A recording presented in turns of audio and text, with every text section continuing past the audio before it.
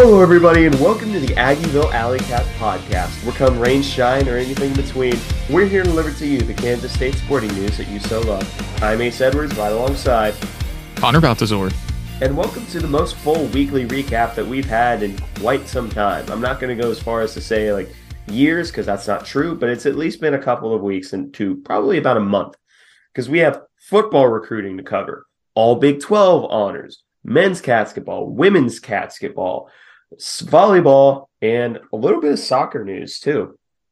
But so just to avoid wasting any time, let's get straight into football recruiting. And we have two commits to talk about, one for 2023 and the first commit of the 2024 recruiting cycle. But let's start off with the 2023 guy, and that is former Oregon State corner commit and current JUCO player at Iowa Western, William the Blanket Lee, or Will Lee, the Wildcat. Connor, what do you have about Willie? Sorry, it like throws me off every time you call him Willie. But Will Lee, yeah, he was a one-time commit to Oregon State. And visited K-State at one point in the fall. I don't remember exactly when, but it's been a while. So this commitment was kind of out of left field, honestly, because he'd kind of fallen off of the radar, I feel like. But he ends up committing. He was being recruited as well and offered by Iowa and Florida State. And Florida State was going after him pretty hard. But he is a 3-star. On3 has him as an 86. 24/7 has him as an 84. On3 has them as their number 12 nationally ranked JUCO player and the number 2 corner. He has great size at 6'2" to 3-ish, 185, and very, very long arms. So if that's sounding familiar to you, his build is very similar to Julius Brents. If you look at him on his huddle film, he really does. He just looks like Julius Brents in the way that even his stance is basically exactly the same. I mean, just like the way that his arms just like hang down, like almost like his like ankles. Yeah. But he's really good. I like him a lot as a JUCO ad. Just to add some additional depth to a corner room, which I don't even know if they necessarily needed more depth, because I do think that we have a fairly deep cornerback room right now. Because I'd assume, because Julius Brents is gone, Echo probably is as well. Yeah.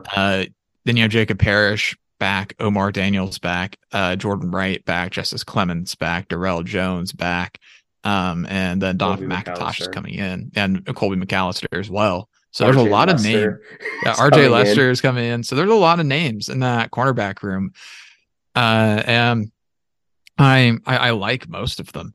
And Will Lee comes in and will be in a position to probably be a rotational guy. I'd say his position on the roster is going to end up being kind of similar to Justin Gardner in 2020, I think, where he's going to be the first guy off the bench as a corner and is almost playing starter snaps, I think.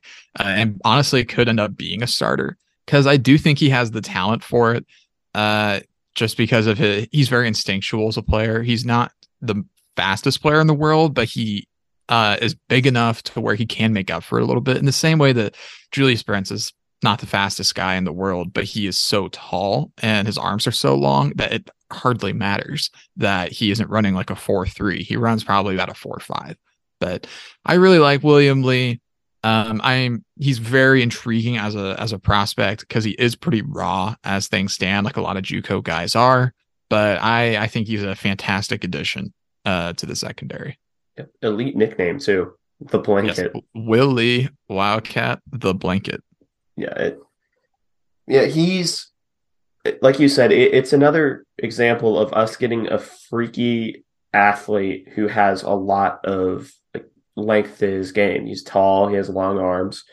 And honestly, I think that that's a good mold for the Big 12 specifically, because even if you're not the fastest guy, it almost doesn't matter, because you're going to go up against receivers that are running like 4.3s. So you can take that. If you're getting a 6-foot receiver that runs a 4.3 against a 6'4", 6'3 guy who's running a 4.5, it's more of an equal matchup than you'd think, especially if they get pressed up, because a shorter receiver who runs that fast is not going to know how to break press off of a guy whose arms are as tall as the guy getting the release. But yeah, he is just another good athlete and a good lengthy prospect. The only concern I have has nothing to do with him, and it's just something we talked about. It's the cornerback room in general, because it is a crowded room. I almost think someone has to move. And the thing is, I don't think there are any great candidates to move. I don't think so either, especially because Keenan Garber just moved over from wide receiver to corner as well. If you go look at the roster, that's noted. So there's even more corners there. And then even there's a guy like Trey Krause, who was a highly thought of walk-on who, if pressure was given, he may have ended up getting a scholarship. So there's a lot of guys in the corner room, and you really only ever have 2 or 3 on the field at the same time. So it wouldn't be shocking to see one or two of those guys maybe consider a move to safety. I don't know if that's going to happen because we haven't really seen that happen all that much. The most we've really ever seen is AJ Parker moving from outside to slot corner in 2020, but that was out of necessity more than anything, just because we lost our slot corner that year. So it's a very, very crowded room. I'm going to be really interested to see who emerges. And also, I wouldn't be shocked to see a lot more rotation at corner next year just because of the amount of talent in the room. And also just because there isn't like that top flight NFL guy like Julius Brents, at least as that we know of. So we probably aren't going to see him on the field as much, or a guy like him where they're playing basically every snap in the game just because of how talented they are. Yeah, I think the worst part about it is I don't think there are any obvious candidates to move to like jack safety.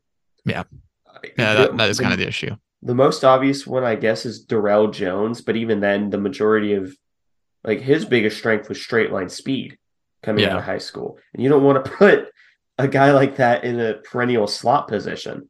Yeah, you have to question his frame and the ability to transfer that to safety. And then also, I just remember we have Kenigel Thomas coming in as well. He's listed as a safety, but I thought they may have won him as corner, but I doubt that's happening anymore. He's going to have to be a safety. Choice but to put him at safety now. Yeah, I'm very concerned about losing some talented guys just because the path to getting on the field is pretty limited right now. I mean, it's not going to shock me to see. Yeah, it's not going to shock me to see 1 or 2 guys transfer out this offseason. So if that does inevitably happen, I'm not going to panic unless it's like Jacob Parrish. I think that's the only person I'd really hit the panic button on transferring. I don't expect that to happen.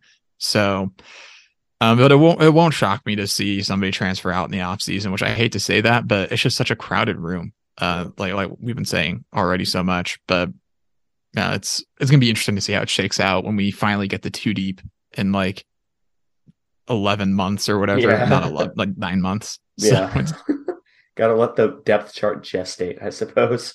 Yeah. But welcome to the family, William. Now we can move on to the first 2024 commit, and that is tackle out of Mill Valley, Kansas kid, Gus Hawkins, a 6'7", 255-pound offensive lineman. So he's already coming in with, he needs to put on a little bit of weight, but that frame is elite. That's an elite frame. Yeah. There's a lot to like about Gus Hawkins from his film. His film, frankly, especially with context, is fantastic.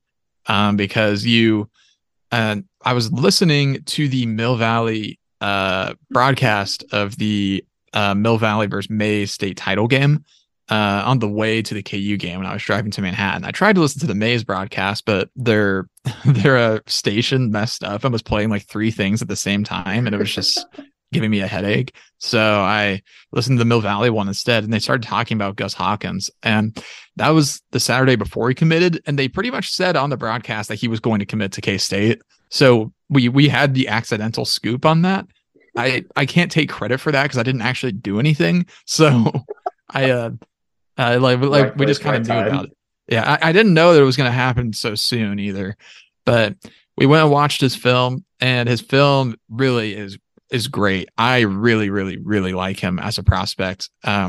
His lateral movement and his speed at the offensive tackle position is really fantastic. He has obviously great height, long arms. On the broadcast, they were saying that he just moved to the KC area and that he was a tight end, I believe was what they were saying before. So that explains a lot of his fluidity and ability. And he definitely, like, half his highlights are him just pancaking somebody. Like he just bowls somebody over half the time. So he already has pretty decent strength and probably more accurately a really good understanding of leverage. So there's a lot to like with Gus Hawkins. Ultimately, at the end of the day, he is still pretty raw because it's his first year playing offensive tackle and he's playing left tackle at that. So it's a high stakes position to move to immediately. But I mean, again, this is highlight tape. But based off of that, he has adjusted pretty well. He's got a lot of big moments on his film, and I think he's a very, very high ceiling offensive tackle prospect because on 3 he's listed at 6'7", 240, 24/7 lists him at 6'7", 255. So that tells me that he's definitely put on some weight and will continue to throughout high school. So I think this is a great pickup. The only thing is that, which is really interesting, he didn't hold any offers. K-State offered before even FCS schools did, which is really interesting because normally when you get a guy early, there's still like that slew of area FCS offers like the Dakotas and whatnot. And it lists North Dakota State interest, but we got Gus Hawkins before even they offered. And then some Power Fives were also circling KU, Nebraska, Iowa State, Iowa. They were all circling, but he ends up committing to K-State before any of them can get to him. But his film is really fantastic. He's an 87 3-star on 3 and 86 3-star on 24/7. Currently graded as the number 3 player in the state of Kansas by On3. So that's a really, really nice way to start a class. I like him a lot. I think he has NFL potential based on his raw traits and athletic ability. I think spending 3 to 4 years with Connor Riley would do wonders for him, and even more so spending 3 to 4 years with Trumaine Carroll I think would do wonders for Gus Hawkins, because I think I like his film a lot more than most of the people that have evaled him so far. Like, I think he really has a chance to be special, and I really am looking forward to seeing him grow and also how he performs next year, because he's still just a junior in high school. So he may even grow more, which, I mean, he's already 6'7" or 6'8", so it hardly matters, but there's still that opportunity there. So I'm looking forward to seeing his continued development. But watching his film was a lot of fun because he definitely looks further along than most first year offensive tackles would look. Yeah. And I think it's coming to K-State is kind of the perfect scenario for his development. It's a very good scenario for us because when he commits, we'll be in the middle of the Clem Pastore era. So, and everyone who's listened to the show remembers how much I loved and still love Pastore at left tackle. And I thought it was ridiculous that Clem was rated higher than Pastore, but that's neither here nor there. It's not ridiculous. I didn't mean that like as an insulting way. I just thought Pastore was better. But for Gus Hawkins to come in, he will get that time to develop behind a collection of tackles that I think are going to be very good for K-State. So he won't be thrust into an emergency situation where he has to start at blindside tackle, and then that ruins his confidence. Because confidence for offensive linemen exists just as it exists for quarterback. So I think that this is a great pickup. I do think he needs time in the oven, but I think that we have enough depth at tackle right now to where he can be afforded that time. Yeah, that is true. Because the offensive line has very consistently been one of the deepest units on the team. That's why the offensive line has been able to hang on despite losing Taylor Poitier for the season, and at times losing guys during a game. I am really looking forward to seeing this offensive line as it continues, because, I mean, this is still one of the better offensive lines in the conference this season, and it may be the worst iteration of the offensive line for the next 4 years. So, which is not a slight at all against this year's offensive line. I think that they really had to thrust Hadley Panzer in maybe before he was quite ready with Taylor Poitier going out for the year. So they're already playing hobbled there, and they've lost KT at times, especially earlier in the season. So they've had to fight through a lot. But I just think that the younger guys have such high ceilings. Like Andrew Langang is going to be a phenom, and he will be drafted someday. There's no doubt in my mind about that at all. And same for you as well. I know that we're going a little bit off track with Hawkins, but this is mainly more to underscore just how good the offensive line recruiting has been. And I think there's mainly been concern in this area in the past, and that we have not gotten our top targets, but we regardless have gone out and found really talented guys and molded them into what we want. And getting Gus Hawkins this early tells me that we did get our top guy, or one of our top guys at offensive tackle for the 24 cycle. And Connor Riley is getting even better at identifying talent early and closing fast, because if you're K-State, you do not want Iowa or Nebraska to be offering before you do for a Kansas City area guy, because that in the past has spelled disaster. The Connor Riley has really done a fantastic job building a great line, as well as arguably higher potential players behind all of those guys that will continue to develop. So as a long tangent to basically say, I really like the Gus Hawkins edition. And I think he's going to do really great things at K-State. Yep. So welcome to the family, Gus. Now we can move on to football, all Big 12 honors. And we'll start off with the two biggest ones, which is firstly, offensive lineman of the year goes to guard and classmate of mine, Cooper Beebe. And first off, completely deserved. Yeah. Because there are very few interior offensive linemen in the Big 12 that you can consistently point to and say, that guy is dominant. Cooper Beebe is that guy. And the only other guy that I can think of is is in the same stratosphere. He's nowhere near as good, but like in the same, galaxy is maybe Alan Avila, but I think he plays center. But it was completely deserved, because to win it as a guard is even more impressive, because it's infinitely more difficult to win it as a guard because you're not on one of the featured island positions. So you have to be especially great to win it at guard. So I honestly half expected this one to go to Connor Galvin, because Connor Galvin plays tackle. I think Connor Galvin is an amazing player, obviously. I don't think he's as good at Cooper Beebe, but he plays the island position, so I thought he was the more obvious pick. But yet here we are, Cooper Beebe, offensive lineman of the year for the Big 12. Yeah, and he completely deserves it. I mean, he's going to most likely be a second round NFL pick, I'd say, second to third round, depending on testing. Hopefully he slips into the first, but he's a guard, so it's harder for them to get into the first round unless your name is Quentin Nelson. Yeah. So that pick was worth it, by the way.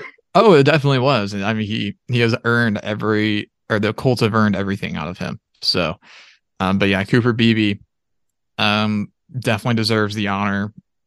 Don't anticipate him sticking around. I think it's his time to go to the NFL, unless he wants to stick around and bully his younger brother for a year or something. Which that actually might be a really big incentive.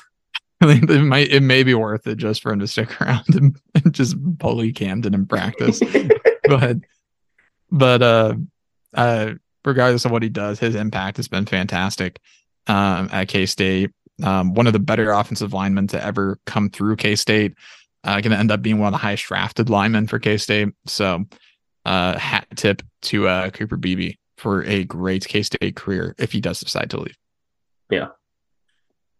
Next up is a dueling bit of honors here, and that is a defensive player of the year and defensive lineman of the year, King Felix Anudike-Uzomah. And this one honestly also kind of took me by surprise, because I'm used to this being a linebacker, and I thought that the drought that Felix had, at least in terms of counting sacks, was I thought that would really hurt his chances. It's clear that people actually watch the games and have watched Felix in particular because they recognize that he's getting pretty consistent pressure every single snap, even when he's getting held into the next existence. Yeah, I think that. Sorry, not to. You're good. No, go ahead. I think that you're exactly right. I think it's about pressures and also how difficult he was to scheme around for coaches. So I think that probably played a pretty significant role in him getting Defensive Player of the Year. Texas fans in particular have been really upset that Felix got Defensive Player of the Year over Jaylan Ford. I don't care. Not even because they're wrong or anything. It's just that I don't care because they're Texas fans, and I think their opinion's invalid on anything Big 12 related at this point. And the amount of whining they've done in the last year or Stop the last crying. I don't want to hear it. I don't want to hear it. They've been whining so much the last few days about like holding calls, and it's not like the numbers they're using are like not even correct. So like I just don't really care anymore. So Felix gets the award and definitely deserves it. What were you saying? No, that was pretty much it. This is 100% an award that Felix deserves just because of how dominant he's been. Whenever Felix is on his game, and even when he's off, he is a game wrecker. Like, just look back to the TCU game where he was playing banged up. He didn't register a sack. Oh, but you knew he was there. Yeah. You knew he was there. And he's had a lighter season statistically. He only has 7.5 sacks, but he's still leading the Big 12 in sacks and has still been a disruptive force at defensive end. So I think that's where a lot of it comes from, is playing beyond his statistics, which again, stats are still a huge part of it, but especially a position that can be eliminated really effectively, like an edge rusher. Even when it takes two guys, that is arguably a statistic in of itself. I mean, a place like quarterback stats are going to be a lot more important than edge rusher, especially just sacks, because pressures are probably a bit more indicative of somebody's actual pass rushing success rate. So it's Felix definitely does a really great job there. So yeah, good for him. He's almost certainly going to the NFL draft, and he should, because he's probably going to be a first round pick. So good for him. It's about to be a really fun year for K-State at the NFL draft, especially with it being in Kansas City. So I may make a point of getting out to Kansas City to watch the first couple rounds. I'll join you if possible. Yeah, it's at Union Station, so I may try and make it and go. Hopefully the Chiefs draft a K-State guy at some point. I think that'd be pretty awesome, but we'll see. I'll pick you up, or you can pick me up, and we can drive together, and we can go to 54th Street. Splendid. Finally. But yeah, you pretty much said what was going to be my final note. I really, just watching him play, Felix is a first rounder. I think that this almost guarantees that he goes in the first round, barring some really poor testing numbers, which I don't think Felix is going to test poorly at all at the combine. Like I don't think Felix is going to run like a 4.4 like a lot of these crazy edge rushers, because he's going to be more of a 4.3 defensive tackle or a 3.4 end than a true edge guy. But there's still a lot of value in that. Just look at what Karlaftis is doing. I know he more plays end, but that's probably the mold of Felix, that more interior end. But yeah. So alongside those two, Cooper Beebe and Felix, obviously both of them got first team All Big 12 honors. The other two first team All Big 12 picks were Ben Sinnott at fullback. No one tell them he's a tight end. And Julius Brents at corner. And I think the more interesting pick of the two is Ben Sinnott at fullback, because who was the first team pick for tight end? It was Jatavian Sanders, wasn't it? I believe so. Which deserved. Yeah. I'm not going to argue that one. He's a Texas player. I don't think Texas players deserve human rights, but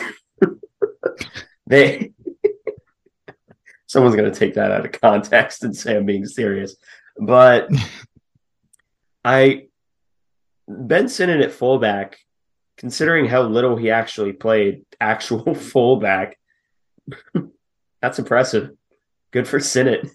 Yeah, good for Julius at him. corner. I think that's no disrespect to Julius because he has been the most dominant corner in the Big 12 this year, but I think that's somewhat of an indictment because there aren't a lot of truly dominant corners that immediately spring to mind. I think the only other one that comes close is Josh Newton, and he's CB2 on his own team. So, yeah. Yeah, I mean, and I went and checked. Jatavian Sanders was the first team tight end. So Ben Sinnott gets thrown to a fullback, which is fine. I mean, he's still first team, and we know he's a tight end, so I don't really care what they classify him as. It is a little bit confusing to read, honestly, because the official post from the Big 12 conference, like on their social media, they don't actually list the positions of the players. They just hope that you know them. You can the second corner. Travius. They just list a bunch of defensive backs. Kobe Bryant, Julius Brents, Jason Taylor, the second, Travius Hodges, Tomlinson, Josh Newton, and that is it. Because Michael Turk is a punter. But yeah, I was a little surprised Kobe Bryant got first team, honestly. He probably should have been an honorable mention guy. I'm being generous. Yeah, yeah, but yeah, that was a little surprising. Congratulations to Sinnott and Julius. And then the second team is Deuce losing out to Bijan Robinson and Kendre Miller. I'm upset about it, but I understand. Malik at wide receiver, finally living up to that potential. Brooks at kick/punt returner. Kobe Savage at safety, and Ty Zentner at punter. I'm going to bat for Zentner. I'm going to back for Legatron. Legatron deserved first team. I'm mad about the punter. I am mad about the punter. I guess that Michael Turk is like a really good punter, but I mean, gosh, Zentner was doing so much down the stretch for this team. And I was hoping that he would get a little bit more credit for that. It is what it is, I guess. I'm more upset about some of the snubs from the second team, like Huggins and Austin Moore. Like they got honorable mention, but the fact that they weren't second team, it was kind of shocking to me. I felt like those two were locks for second team, but yeah. Eli Huggins continues to be disrespected. Yeah, speaking of the honorable mentions, were Echo Boydo at corner. He will never get any recognition. Hayden Gillum at center. KT Leviston at tackle. Daniel Green at middle linebacker. Austin Moore at linebacker. Huggy Bear, Eli Huggins at nose tackle, and Adrian Martinez at quarterback. If Adrian Martinez plays the entire season, he's almost guaranteed to get second team spot because this was the only year that I can think of where the first team all Big 12 quarterback was so obvious because the rest of the conference got hurt. Yeah. I was the ones that Shapen. Yeah. Or Hunter Deckers. I was going to say the rest of the conference was either injured for most of the year or were not good. Mid or bad. Yeah. I mean, and frankly, like Jalen Daniels ends up getting second team all conference, which I disagree with. Not because I think it should have been Will Howard or Adrian Martinez, but because it should have been Dylan Gabriel. Like he was the only other quarterback that played at a high level for most of the season. And if you're going to argue about record, I mean, KU and OU had the same record this year. They both went 6-6. So I don't think that's valid at all. And then also Jalen Daniels didn't really play that well in Big 12 play. I get that he was hurt for part of it, but he was still playing, and Dylan Gabriel was injured for a while and came back and played fine. So I get their different injuries, but like Jalen Daniels probably didn't deserve that second team nod. Honorable mention, I think, is probably where he should have been, but I really don't agree with him getting second team. Just it really should have been Dylan Gabriel. I think he was the only other obvious pick there. I mean, I will say if Will Howard plays the entire season, it's probably him. Yeah. But honestly, he might press for first. Yeah. Yeah. He would have pushed for it, but I don't know. It was a weird choice. There were some weird choices, which every year there's odd choices in the Big 12 honors race. But at the end of the day, it is what it is. they don't matter that much other than them to provide some talking points for the offseason when you're talking about who's returning. So, yeah. But that, and for draft pundits to have something to point at, I guess. But they're still honors, so still cool for the guys that made first, second team and got honorable mentions. Julie is a corner, happy for him. Echo continues to get disrespected. It is what it is at this point. Apparently, honestly, he doesn't care. Apparently, according to his brother, the only people that care is his brother, his family, and like the fans. He does not care. Good for Echo, because he better not care, because if he did care, he would just be perpetually angry about the lack of respect he gets just for not getting interceptions and just getting PBUs instead. But good for KT for getting honorable mention. Kobe Savage getting honors. I was a little bit worried he might slip just because he was injured at the end of the year, but he ends up still getting second team. So really nice for him. Brooks gets honored again as a punt returner. So all around, pretty nice haul for K-State in the postseason honors department. Getting 4 on the first team. That's pretty good. Yeah. So that is football recruiting. That's all the football news out of the way. Now we can talk about starting with men's basketball. We can start with them. They only had one game, and it was a 76-64 loss to Butler in Hinkle Fieldhouse, disrupting the up to that point perfect season. Now 6-1 on the year. Before we go into stats, it was not a particularly inspiring performance. Yeah, it was a difficult day, especially in the first half for K-State. They were even in the second half because they were down by 12 at half and ended up losing by 12. But the first half was really rough defensively, especially. The offense was also not good, but the defense was particularly frustrating, I felt like, especially because they didn't really do any better in the second half for the most part. A lot of open threes for Butler. The mid-range was there for them all game. Butler shot at a really high efficiency. They made 55% of their shots. They shot 61% in the second half. We did not have an answer from Manny Bates. They shot 40% from 3. They went to the free throw line a lot. We just looked out of our element against them. And again, we had the issue of we really had 3 guys that were effective on offense, and beyond that there really wasn't much working for us. The defense struggled. The offense had moments of being really good, but again, the half court is just going to be a problem for this team, at least for now. We definitely have a long way to go in half court offense. Sometimes we get the ball to guys and they don't look like they know what they're doing. Naquan Tomlin in particular really struggles in the half court. I feel like he is really, he's obviously really good in transition most of the time, but this team has a lot of issues to figure out, mainly defense and finishing at the rim. We miss layups way too often to be a truly effective squad. So we're unless your name is Keontae Johnson, you have a lot of soul searching to do offensively. So because Keontae was perfect from the field, he had 20 points, 9 of 9 from the field, 2 of 2 from 3, 12 rebounds. He had 5 turnovers, but again, that's probably because his usage rate was just so high.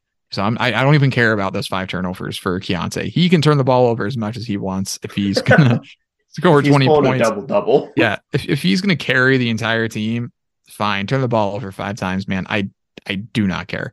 And honestly, turnovers wise, we had a really bad first half, but the second half wasn't that bad in terms of turnovers. We only had 13 for the game, which is actually pretty good. That's closer to what we want, which is 11. Still, we're turning the ball over way too much. And we need to, if we're going to play the way that we do, we need to force way more than 14 turnovers from Butler. So I don't know, just a lot of soul searching to do for this team. This is obviously a very talented team, but they have a lot of work to do. Ace, what do you have to say? We've talked about on multiple occasions how this team likes to go into nap time, where it just nothing seems to be clicking. Everyone kind of seems to be sluggish. this entire game kind of felt like nap time, except for KJ, because KJ does not enter nap time apparently. But my and so to for good performances, you obviously had KJ. Marquise Noel had 13 and a couple of flashy passes, as Marquise always did. It was only 1 for 6 from three, 5 for 15 from the field. So he didn't have a good shooting day, but at least he scored. And then Desi had 17 points, 3 boards, for 29 minutes. I am to the point where was Bebe, first off, and secondly, Ish should not have the role that he currently has. I No. I Bebe must have been hurt. To me, there's no other explanation why he didn't see the feet and didn't see the court. I my guess is that he may have just been sick because they've been talking about a bug going through the team. But either that or he just didn't play because of like he was banged up or they just didn't think he was a schematic fit. I was surprised to not see him at any point because I felt like he would maybe stand a better chance against Manny Bates of Butler because he just ate our lunch all night. But it was a difficult night for post defense for K-State. And this is an especially frustrating game for K-State because Butler only had like 7 players available or something like that. They're missing like 4 or 5 players. Yeah. And we just did not perform well against them at all. And we should have been able to do a lot more than we did. And yeah, Ish probably shouldn't have been playing 23 minutes because he definitely was not suited to guard Manny Bates. He just doesn't have the lateral movement for it. But yeah, I don't know what else to say about this game other than it was a very frustrating watch. Save for a handful of runs in the second half, we looked lost for most of the game. We cut it to 5 at one point, or maybe twice in the second half, but ended up losing by 12 anyways, just because, yeah, this team definitely struggles to keep the energy up for 40 minutes. And there's times where they look like they're unstoppable. And then the timeout gets called, they lose the momentum, which is really frustrating. This team is going to develop into something good, but starting 6-0 was great. You're going to lose one at some point. Sucks that it has to be against Butler, especially when they were depleted, because this should have been a winnable game. But hopefully coming back to Manhattan will do some positives for this team. Yeah. The final thing I'll say is 4 from 20 for 3. Not great. Not great, Bob. Yeah. But even if a few of them rolled out, that's really still bad. Yeah. But yeah, the next game is this Saturday. If you're not going down to Arlington, come see K-State play Wichita State. Game tips off at 8. So, if you're not going down to Arlington, by all means, come up and see us play Wichita State.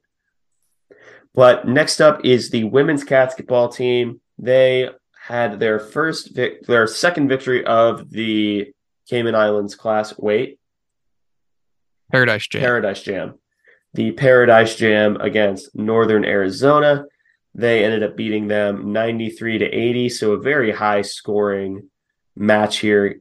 And just to go over who scored in double digits, because there are 4 of them, Gabby Gregory had 35 points and 10 rebounds, so a double-double from her. Jalen Glenn had 23. Briley Glenn had 14. And then, weirdly enough, Serena Sundell only registered 26 minutes and 13 points. She was also Briley and Serena were in a little bit of foul trouble. Both had 4. But Gabby Gregory continues to be just an insane pickup from the transfer portal. Yeah. The big thing with her, she had 10 rebounds. 5 of those were offensive rebounds, which is huge. She didn't shoot super efficiently. She was 9 of 24 from the field, but she was 13 of 16 at the foul line, which was really big, and only turned the ball over twice despite having such a high usage rate. So Good for Gabby Gregory. She was really good. Jalen Glenn, 4 of 8 from 3, 9 of 16 from the field. That's fantastic. That's exactly what we need from Jalen. Briley Glenn gets 4 steals, 4 of 8 from the field, 6 of 10 at the free throw line. That's really good as well. Serena only had 3 assists, but also only had 1 turnover. She had a block, she had a steal, 7 rebounds, then 3 offensive rebounds, 7 of 9 from the free throw line. And she was just doing a little bit of everything in this game, got 13 points out of it. And then not many other people scored. Emily Ebert had 1 basket, and Sarah Shimazzi had 6 points on 2 of 4 from the field, 1 of 2 from 3, made a free throw. So we didn't need a lot from our bench players because the starters really carried in this game, other than Taylor Lauterbach, who didn't play much, just because she really just wasn't a good matchup for this Northern Arizona team. Like, barely being fair to her, there's nothing that she could do against this Northern Arizona team because they play 5 out. So there wasn't much purpose in having her on the floor other than to get the tip, and that was about it. And sure. But yeah, K-State played pretty well against Northern Arizona. They let them back into it a little bit at the end, but ultimately were able to win by 13. So it was a nice performance for K-State. 44% from the field, 39% from 3, made 71.8% of their free throws.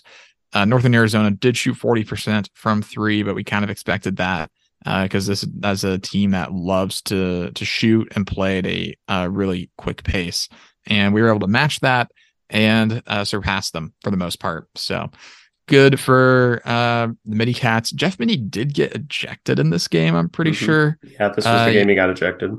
Yeah, he got ejected like in the first quarter. So Brian Osterman ended up coaching the rest of this game. So solid performance for him.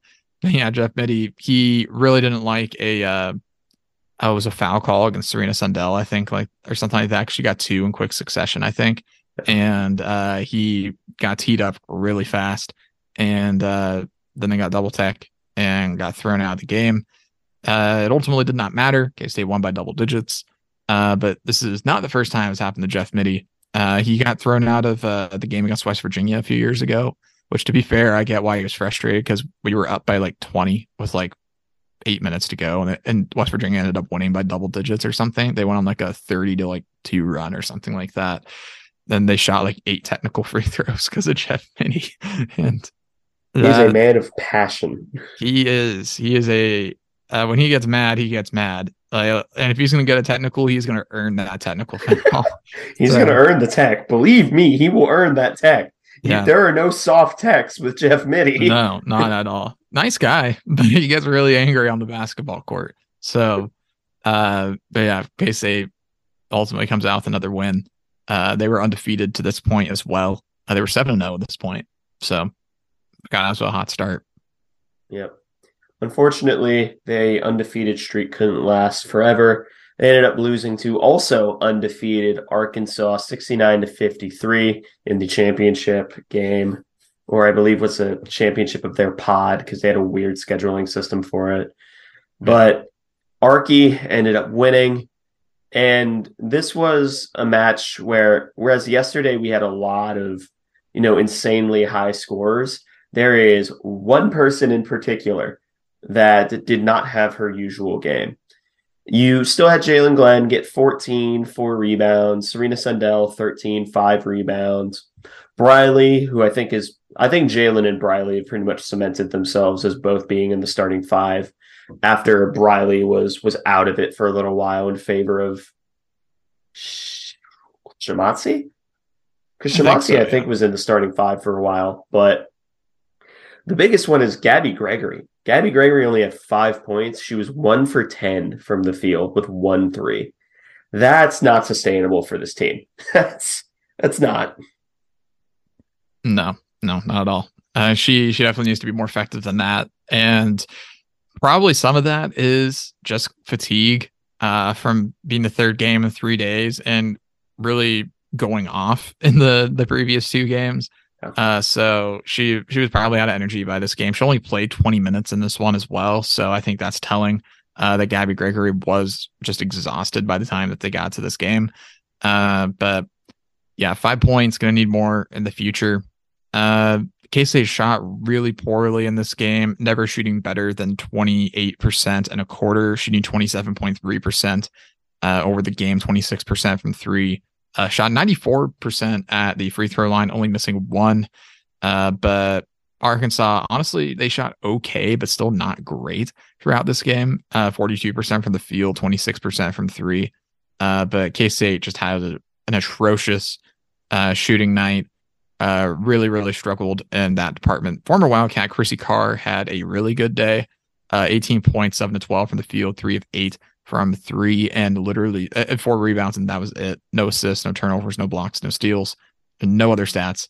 But yeah, tough loss for K-State. I do think that they show that they do lack some depth in some facets in this game. They definitely have a really strong starting lineup, but Eliza Maupin, while going to be fantastic, still has a long way to go.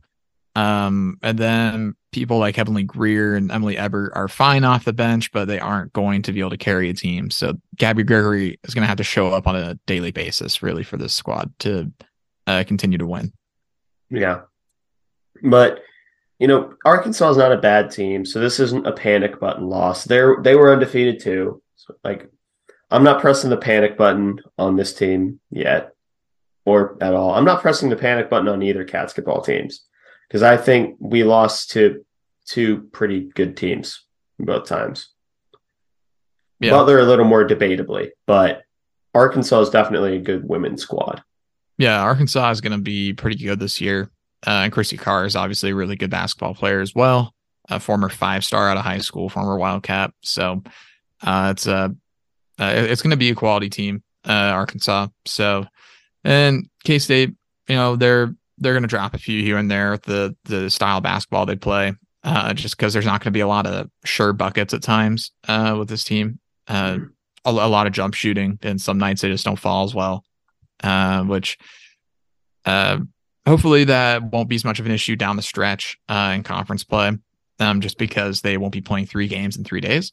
But it is what it is. So Arkansas obviously played a better game. I wasn't able to watch this game, unfortunately, because this was at the exact same time as the game against KU. KU game. So there might be like 8 K-State fans worldwide that watched this game as it happened, which really, really is unfortunate to say. But it's just really poor timing and nothing that K-State can do about that. But unfortunate that both basketball teams lost their perfect records, but they both went further into the season with perfect records than I anticipated. Oh, yeah, absolutely. The next women's basketball game is this Sunday up against Houston in Manhattan, then playing UKC in Manhattan next Wednesday as well. So the Sunday match is at 1 p.m., so you're not doing anything, come support the women's basketball team. Now, finally, in terms of actual matches, is women's volleyball in the last match of the year. They ended up falling to Baylor, 25-20, all 3 sets. Okay. I really don't want to talk about the game or the match itself. I don't feel like there's much to say. We can go over the top stats, but the big piece of news is immediately after. Yeah. I'll very quickly cover. Elena Baca had another double-double, had 12 kills, 11 digs, only 4 errors on 28 attempts. So solid job. 3 aces to go with that. So good job there. Mackenzie Morris only had 2 digs, or not 2, 9, excuse me. And then Elena Baca, obviously led the team with 11. Aaliyah Carter only played in 1 set, had 5 kills on 16 attempts, 3 errors. Yeah, not a ton to report, honestly, here, other than K-State really just got dominated by a superior Baylor team in pretty much every measurable way. So not a ton to really say, honestly, about how this game went, other than K-State did lose to a much better Baylor team that's going to be, or I think already is, in the NCAA tournament. They finished the regular season 23-6, 23-6, 12-4 in Big 12 play. Baylor did. K-State finishes 15-4, so just above 500, 6-10. 15-14. You said 4. 15 and 14. My apologies. 15 and 14. Good. And obviously does not have the season that they wanted to have, which it is what it is. But I mean, this was a good Baylor team. I don't think that anybody expected us to win. We gave them a much better fight though, the first time that we played them. So kind of frustrating that we weren't able to hold on and maybe give them a better fight.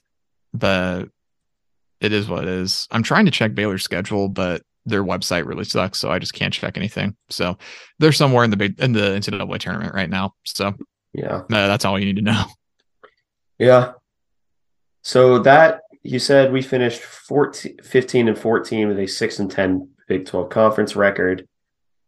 That was not enough to sustain someone's job. So Suzie Fritz was told she would not be returning next year. So she would not get to enjoy the volleyball arena that she's lobbied for so long, which is so tough for her.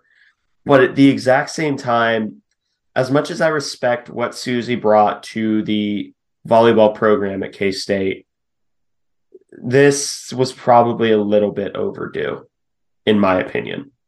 Yeah.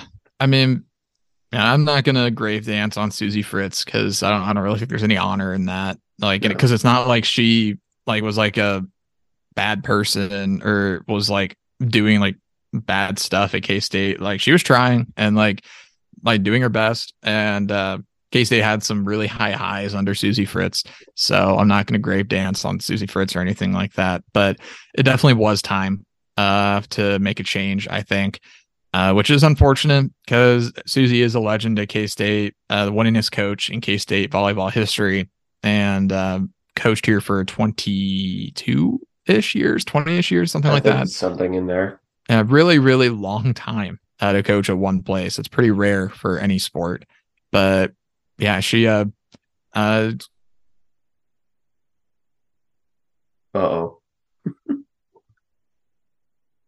It appears we've hit technical difficulty parts of the show.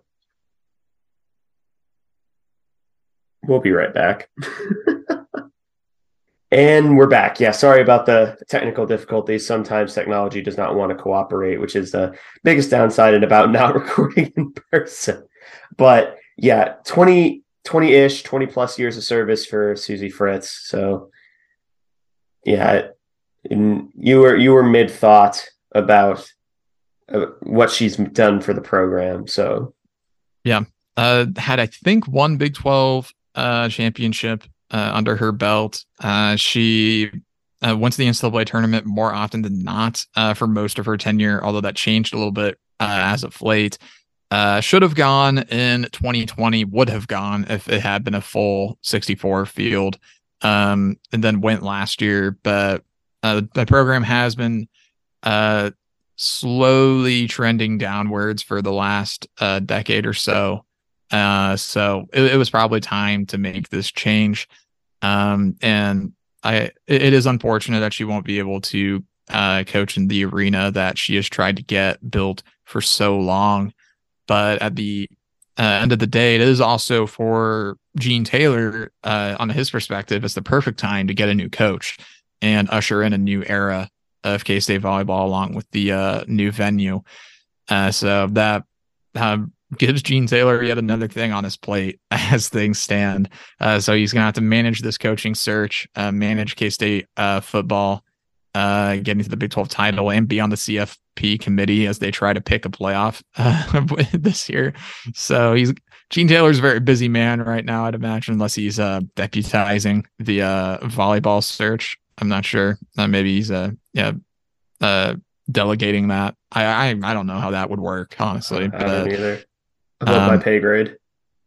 Well above my pay grade. Mr. Gene Taylor's making almost $1 million a year, and we are not making that on this podcast. So not remotely. Well, Gene, if you're listening and you'd like to make a donation, you should buy some of our excellent merchandise.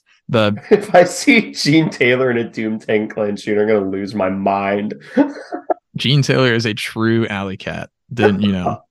Maybe he might be. I doubt he is. But yeah, I mean, to get into the coaching search a little bit, The one name that has really the only name that has been said in this, albeit very short process, is Don Sullivan of UNLV. That's a big name that Scott's been of Bosco's Boys has been pushing for. Yeah, Scott has been talking about Don Sullivan pretty much the whole year, so we're not going to take credit for that because Scott was saying if we do get rid of Susie Fritz, that Don Sullivan should be the target. Former K-State volleyball player and has been the coach at UNLV this year, which UNLV volleyball is in the middle of a fantastic season.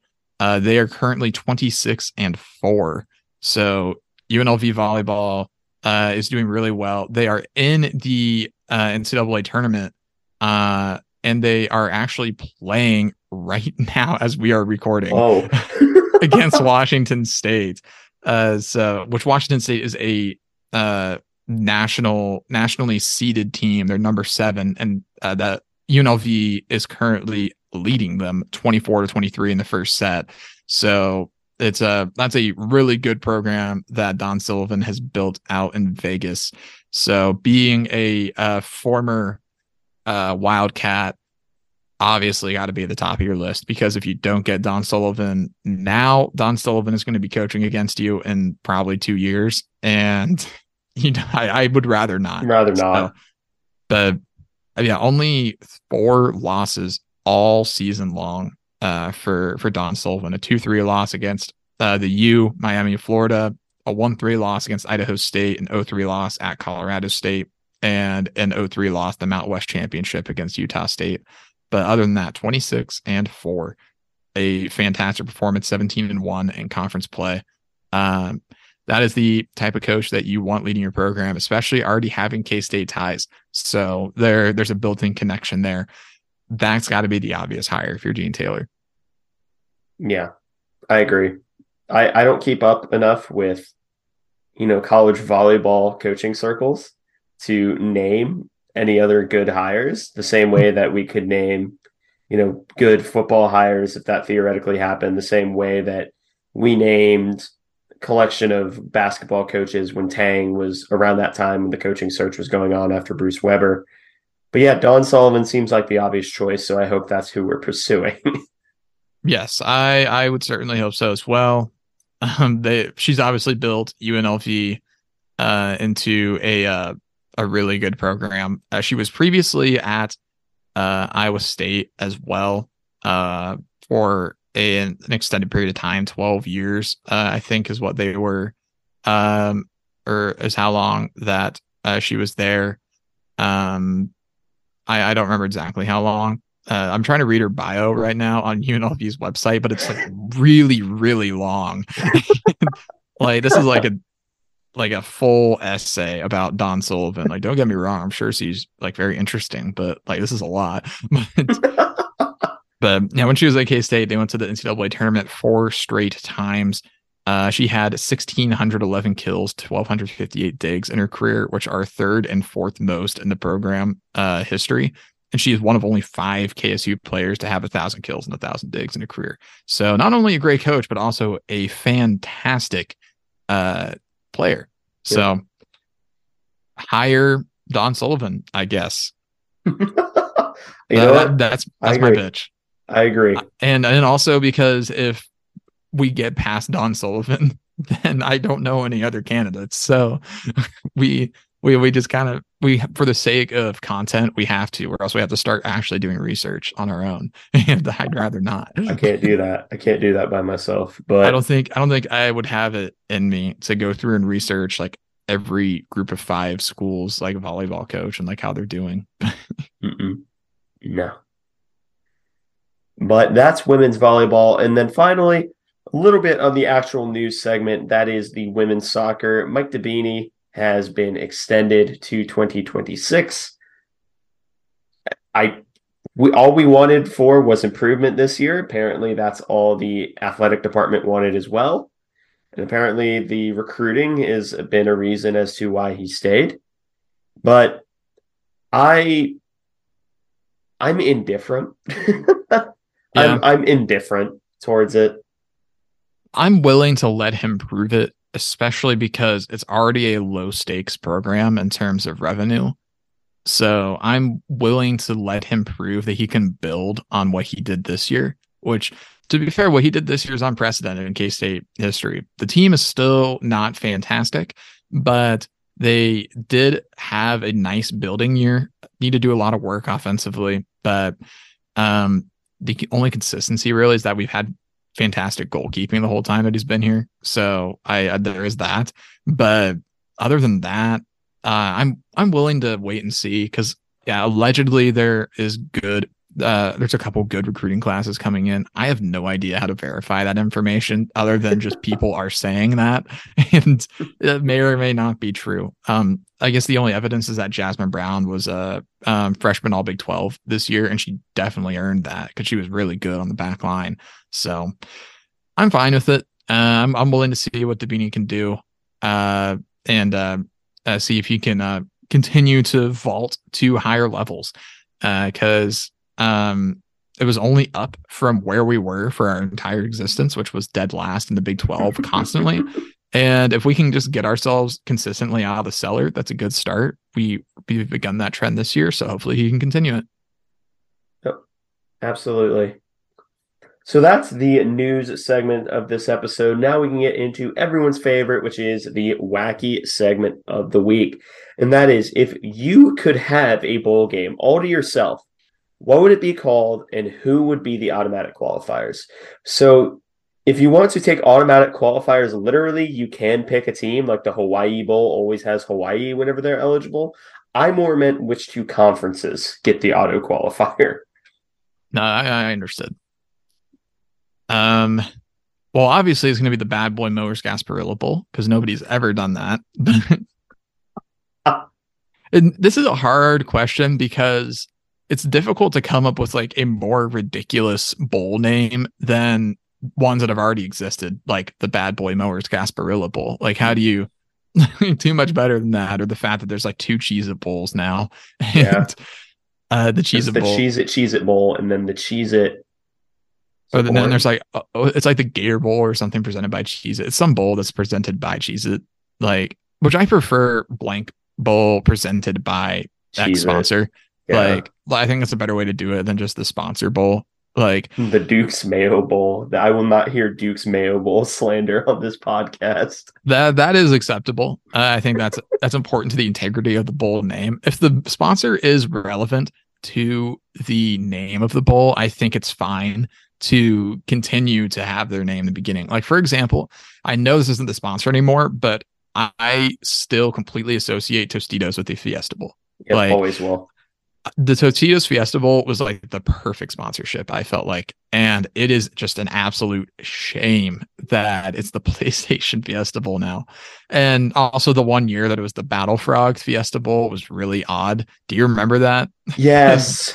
Because the Tostitos sponsorship fell through and they couldn't find an actual replacement. So they just have this random like ropes course from California sponsor the Fiesta Bowl for a year, which was definitely a fantastic idea that didn't go poorly at all. But I mean, when trying to like have a bowl, I hardly know where to even begin, just because of how ridiculous it all is. I think maybe the best option would be to have one in Colorado and have like a dispensary sponsor it or something.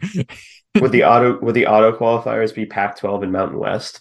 Obviously, yes, it would obviously be that, but it would have to be a team from the Pac-12 that's in a state where recreational marijuana is legal, for legal reasons. And legal reasons. Winner gets to take home the weed. Yes, they do. They absolutely they get a, I don't know, year supply or something. I don't know. Whoa. Okay. But that I mean, that's like the best I can come up with, because like there's already so many ridiculous bowl games, and there's already so many bowl games that's like hard to think of something that like doesn't exist unless we're just gonna throw something in some random like deep South town again. Like there's like a Birmingham Bowl or something. Yeah, the like Birmingham Bowl. We don't need that. My pick is, I'm actually going to reinstate a bowl, and I'm going to reinstate the Tokyo Bowl. Oh, fun. And it's going to be auto qualifiers from Big 12 and Big 10, because I think it'd be very funny to see a collection of Midwestern schools play in Tokyo. There's no other reason. I just think that'd be really cool. That'd be really cool and really funny. Plus, I think it's a shame that the Tokyo Bowl was ever discontinued. I want there to be more like international bowls. I really do. Yeah. Yeah, that'd be kind of fun. Like, it'd be a real pain to travel for. But they would be cool if there was like one a year and they're like rotated or something. I don't know. Like make it an international bowl when you pick like a major city every single year. So you can like Tokyo, you could have it in Munich, could have it in Belfast, London. I don't want to go to Brazil, but why not, Ace? I don't want to go to Brazil. All right, that's fair. But that could be really fun. I was thinking of an idea, but in the Tokyo Bowl, it would be really fun, honestly, if there was like a bowl game between like the D2 national title winner and like the best Japanese college football team. And like that would be kind of fun. Like more international competition in football. I think that'd be kind of cool. Yeah. I mean, apparently we're trying to get flag football as an Olympic sport. That would be cool, because we're trying to get that for LA. The LA. That's Olympics. A lot more accessible than actual football. It's a lot easier to learn, I think, because you don't have to learn tackle form. You just have to be able to like use your hands like effectively, like and be fast, I guess. Like so that would be kind of interesting to see that. But I don't know. There's plenty of a bowl game ideas. I don't know what I would call mine though. It might maybe just the Colorado Bowl, just self-explanatory. Bowl. The bowl bowl.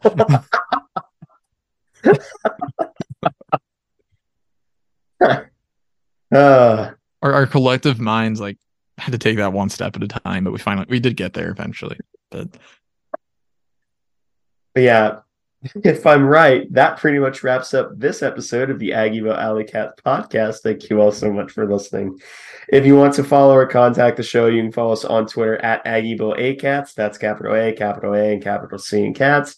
If you want to email us, we're AggievilleAlleyCats@gmail.com. If you want to follow us on a more personal note, I am at ACEdwards00. I'm at Connor Baltazar, capital C, capital B. And if you want to support the show financially, please be sure to check out the official Aggieville Alley Cats merch store, where you can find such designs as the staff-approved Doomtang Clan, Play Sandstorm Cowards, and Neon Alley Cats. But most importantly, thank you all for listening to this episode of the Aggieville Alley Cats podcast, where come rain, shine, or anything in between, we're here to deliver to you the Kansas State sporting news that you so love. Stay safe, Alley Cats.